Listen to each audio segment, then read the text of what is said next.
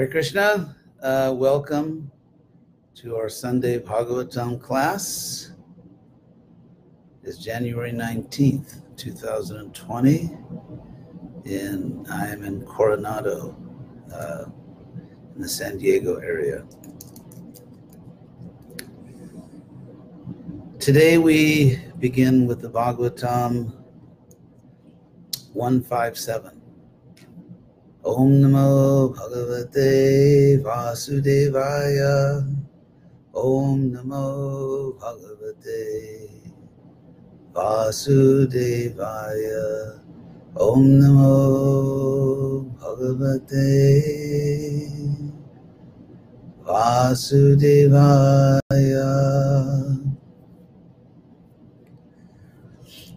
So, 157. Tvang paryatan arka iva triloki antascharo vayurivatma sakshi paravare brahmani dharmato vratai snatasya menyunamalang vichakshva. Actually, one moment. There's a loud heater on in this house, and I'm going to turn it off. So don't go away.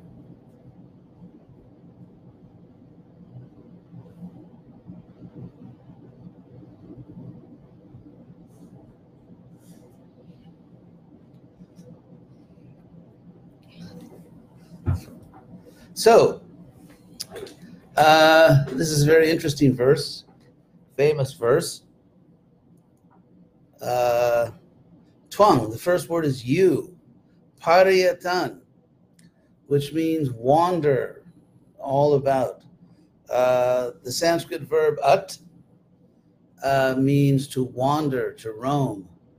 And so pariyat or pariyatan here is an exact synonym of the famous parivrajaka. We have the term parivrajaka or a sannyasi who is parivrajaka. So parivraja or pariyata is the same thing, to roam about, to wander about. And there is a negative and a positive feature to this idea of wandering about. I mean, they're both positive, but the negative one is that one avoids attachment. As they say, a rolling stone gathers no attachments, gathers no moss. So when I took sannyas, I was, of course, I was already elderly and mature. I was 23 years old, joke. And so Prabhupada told me and the other devotees that took sannyas with me, keep the wheels turning. Because, we had Sankirtan vans. So Prabhupada said, keep the wheels turning, keep moving, don't get entangled, don't become attached. And so in that sense, there's this sort of opposite lifestyles. A grihasta, normally under normal conditions, to do their service properly, grihastas have to stay in one place, create a home for their children, and have a steady employment and all that. And so for sannyasis, it's the opposite. They wander around. And that leads to the positive side, that by traveling, a renounced person or someone who's trying to be renounced can hopefully give knowledge to many people. Of course, now we have pari-internet. So I'm traveling around the world here, sitting at my desk, which is very nice when you get to a certain age. So, so this is the vision of a Vaishnava. A Vaishnava should see that everyone is part of Krishna, that everyone at least deserves the opportunity, the chance to hear about Krishna. And of course, many people don't take advantage of it, but some people do. So both to avoid attachment and to positively preach to everyone in the spirit that everyone is part of Krishna. Sannyasi is supposed to know that everyone is part of Krishna, and therefore to give everyone the same equal chance to come to Krishna or to hear about Krishna the sages would often travel. So that's called parivrajaka, or here we have the word pariyattan, which is the same meaning. So twang, you, pariyattan, wandering about all around, arkaiva, like the sun, trilokin, wandering through the three worlds, upper, middle, and lower. So just as the sun travels around the sky, so the sage and the sun, this is a very good example, because the sun gives its light and warmth everywhere. And so in the same way, I mean, wherever the sun goes, it just shines. It does what the sun does. And in the same way, a sage, a Krishna conscious sage, travels about and everywhere offers the same spiritual knowledge, seeing everyone as equally part of Krishna. So, antascharo vayuriva atmasakshi. So having compared the great sage Narada, this is Vyasa speaking, Vyasa glorifying his guru and saying you're like the sun. Now he says that you are like the air or the wind because you are antascharo. Anta means inner, internal. Anta. Chara, you move within. You move within like the air, just like the air is outside our bodies, but then we breathe in the air is inside our body. And Atma Sakshi, Vyasadeva here says in Narada, you are literally the soul's witness. You're a witness to the soul. Prabhupada had this spiritual ability. Many times when I was with Prabhupada, I experienced very powerfully that he was looking directly into my soul. It wasn't just a human interaction, two people talking to each other, but rather Prabhupada could see directly into my heart, into my soul, and he was exactly as stated here, Atma Sakshi. Sakshi means the witness. Atma Sakshi, like Sakshi Gopal, the deity who testified as a witness. So the witness to the soul. So here, Vyas glorifies Narada for the breadth of his mission, that he goes everywhere. So he not only goes very widely, but he goes deeply also. So those are the two things, right? To go wide and to go deep. Antascharo, moving within, like the air, you are a witness to the soul. Beautiful verses. So Arka Eva, like Eva means like. Arka Eva, like the sun. Vayuriva, like the air or like the wind. And then Paravare Brahmani Dharmato Brataik Snatasya Me Nyunam Alang Vichakshva. So Vichakshva means here explain, please see, ascertain and explain. Prabhupada translates this here, search out. Nunam. Nuna means deficiency. Deficiency. Search out the deficiency in me, who am snatasya, learned, very learned in paravare. Para, as you know, means like higher, like parang Brahma, the transcendental in the sense of being above or higher, para, and then avara. These two words are used together, para, avara. Vara means excellent, like Girivara, Dhari. Krishna lifted the excellent mountain, Girivara. So avara is the opposite. It means not excellent, something which is not great. So here these two words are used together. Para, like the high and the low. Para, avara. The high and the low, the near and the far, and so on.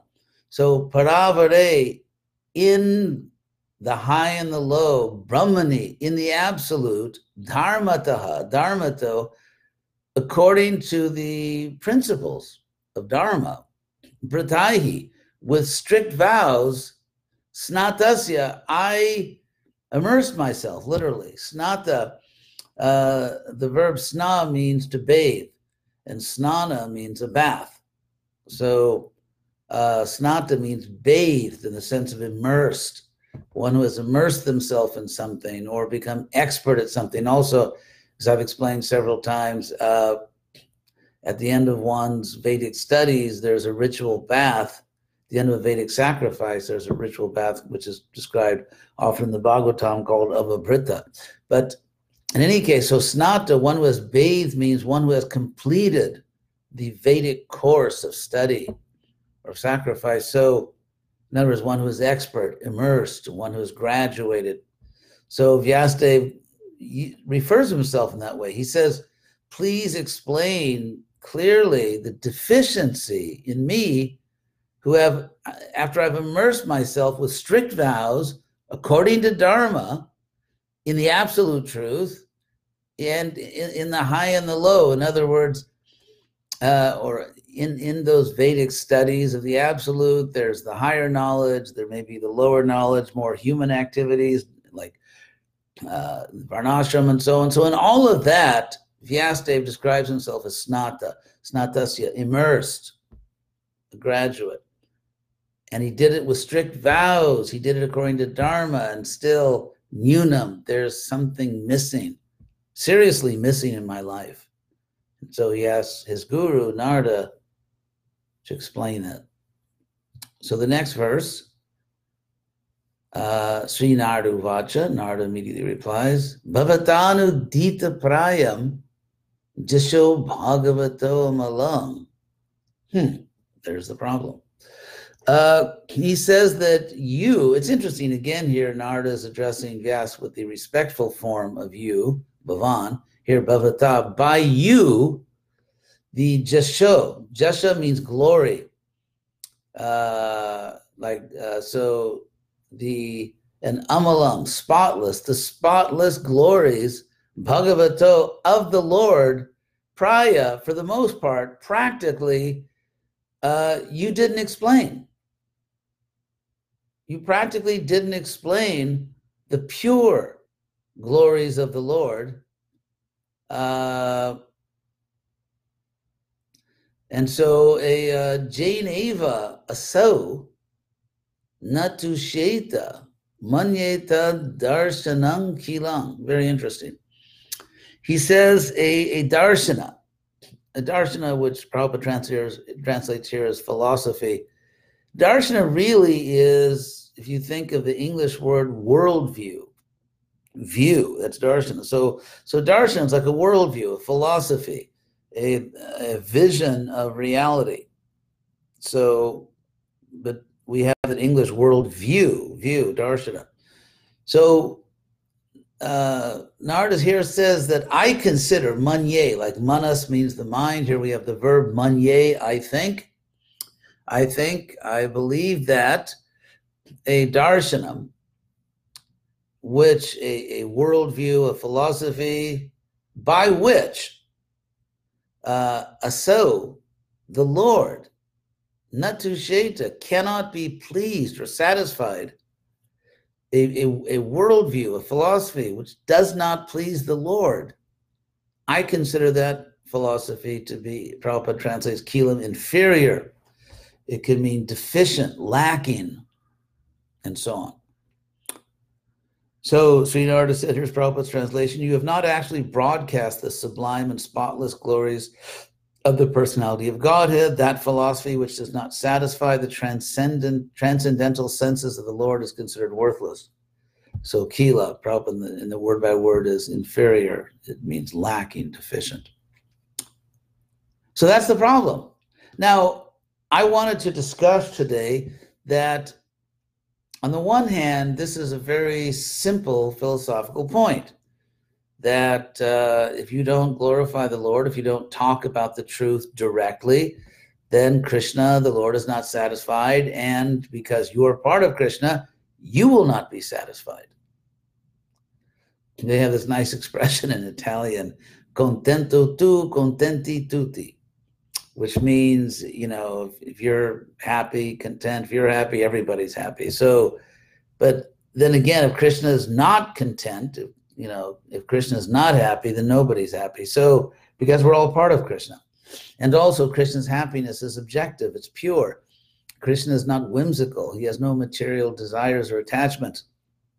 So Krishna is satisfied when something is actually good, when something is actually proper, virtuous, good, correct, truthful. So Krishna's taste, Krishna's satisfaction and dissatisfaction are completely objective and based on absolutely appropriate principles.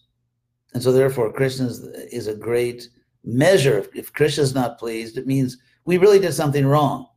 Sometimes we do the right thing, but some people aren't happy with us. And we know that. Sometimes we'll do what we know we have to do. It's our duty. It's the right thing. And then someone doesn't like it. Someone's displeased. And it's like, what can I do? I did my duty. I had to do that. But in the case of Krishna, if Krishna is displeased, something is really objectively wrong. And so, so that's what that's what Narada is saying here. But so the point I wanted to raise is that on the one hand, it's very easy to say, okay, just glorify Krishna. Just glorify Krishna directly all the time, and Krishna will be pleased, and life is good. Now, the problem here, or the complication, I should say, the complexity, is that often in a very materialistic world, to convince people, to interest people, attract them, we talk sometimes indirectly about Krishna. Even Prabhupada talked about cow protection, or Prabhupada talked about the political situation in the world, or the need for cleanliness, or history, the history of India. Prabhupada talked on many topics. In fact, sometimes he's glorified you who spoke on so many topics. And of course, the purpose and the ultimate point of everything was Krishna, but often it was indirect and not direct. And of course, Prabhupada spoke directly about Krishna probably more than anyone else in history, but still among great acharyas, but still. So how do you balance that? Sometimes if you just directly talk about Krishna, you lose people right away. Whereas if you have a more gradual approach, then people can be led to accept Krishna. And so where do you draw the line? Vyas undoubtedly had that pure intention. I mean, he wanted to help people. That's explained earlier in the Bhagavatam, that his intention was to help people in this fallen age of Kali to come to the point, to come to the truth. But he went too far. And then as Narada is going to explain, once you go too far, it's hard to go back. And Narada will explain why. So it's that's something we struggle with. We see devotees all around the world teaching Hatha Yoga, Ayurveda, this, that, the other thing, self-help, how to be happy in your married life. And I mean, devotees, and I'm not criticizing them, but I'm just saying devotees we sometimes call these things bridge programs. So where do you draw the line? When are you being too blunt and scaring everybody away on one hand? And on the other side, when are you sort of losing yourself in the introductory stuff, and you get trapped in the gradual introduction and never really emerge out of it into the clear light of pure Krishna consciousness. So this is an art. Krishna says in the Gita that devotional service is the art of all work. And even Vyasa, the great Vyasadeva, an incarnation, was a little out of balance here. And then his guru corrected him. Of course, Vyasa is a pure soul, and this is sort of a pastime for our instruction, but still it is an instruction. It's a very important instruction. So we'll go on to the next verse. Yatha dharmadiyas charata muni varyanu kirtitaha Hmm. Na tatha vasudevasya mahima yanuvaranitaha. So Narada calls Vyasa Munivarya, O best of the sages. So Narada, even while correcting his disciple and using very strong language at times, does not forget that Vyasa is a great personality. And he often mentions this. And here he mentions it again, Munivarya, O best of the sages. He says the way you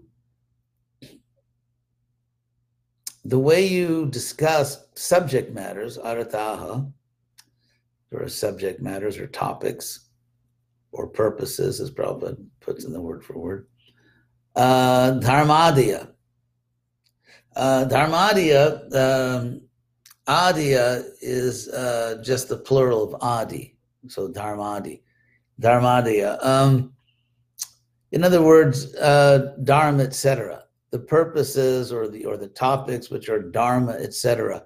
So whenever you have adi, or here in the plural adias at the end of a word, it means a well-known group of things whose adi, whose first item is whatever, like in this case, dharma. So what is the famous list, or what is the famous group of items that begins with dharma? Of course, it's dharmartha, kama, moksha. The four purusharthas, the four great goals of human life. Dharma, to cultivate virtue. Artha, to satisfy your economic and even political interests. For example, Artha Shastra, the Artha Shastra is about politics. So Artha here means not only your finances, to make sure you have enough, money, food, place to live, and all that. It just means whatever is in your sort of vital material interest. You need a certain amount of political security. You need a certain amount of money, and so on and so forth. So artha just means pursuing your personal interests. So dharma, artha, kama, and then when you have a sort of a secure situation, you have some level of economic security, then kama, you have to satisfy your senses. For example, people need food, and they need nutritious food, and they need hopefully food that tastes good, because if you always eat food that doesn't taste good, you're not going to be a very happy person. So that's an example of how we have to satisfy the senses. Most people require marriage because they find single life a little challenging. So there's that, sort of regulated intimacy between the sexes. And so in various ways, we have these needs. Kama, you have to satisfy the senses, and then finally moksha. So moksha by itself, it's interesting that moksha, in the simplest sense of the word,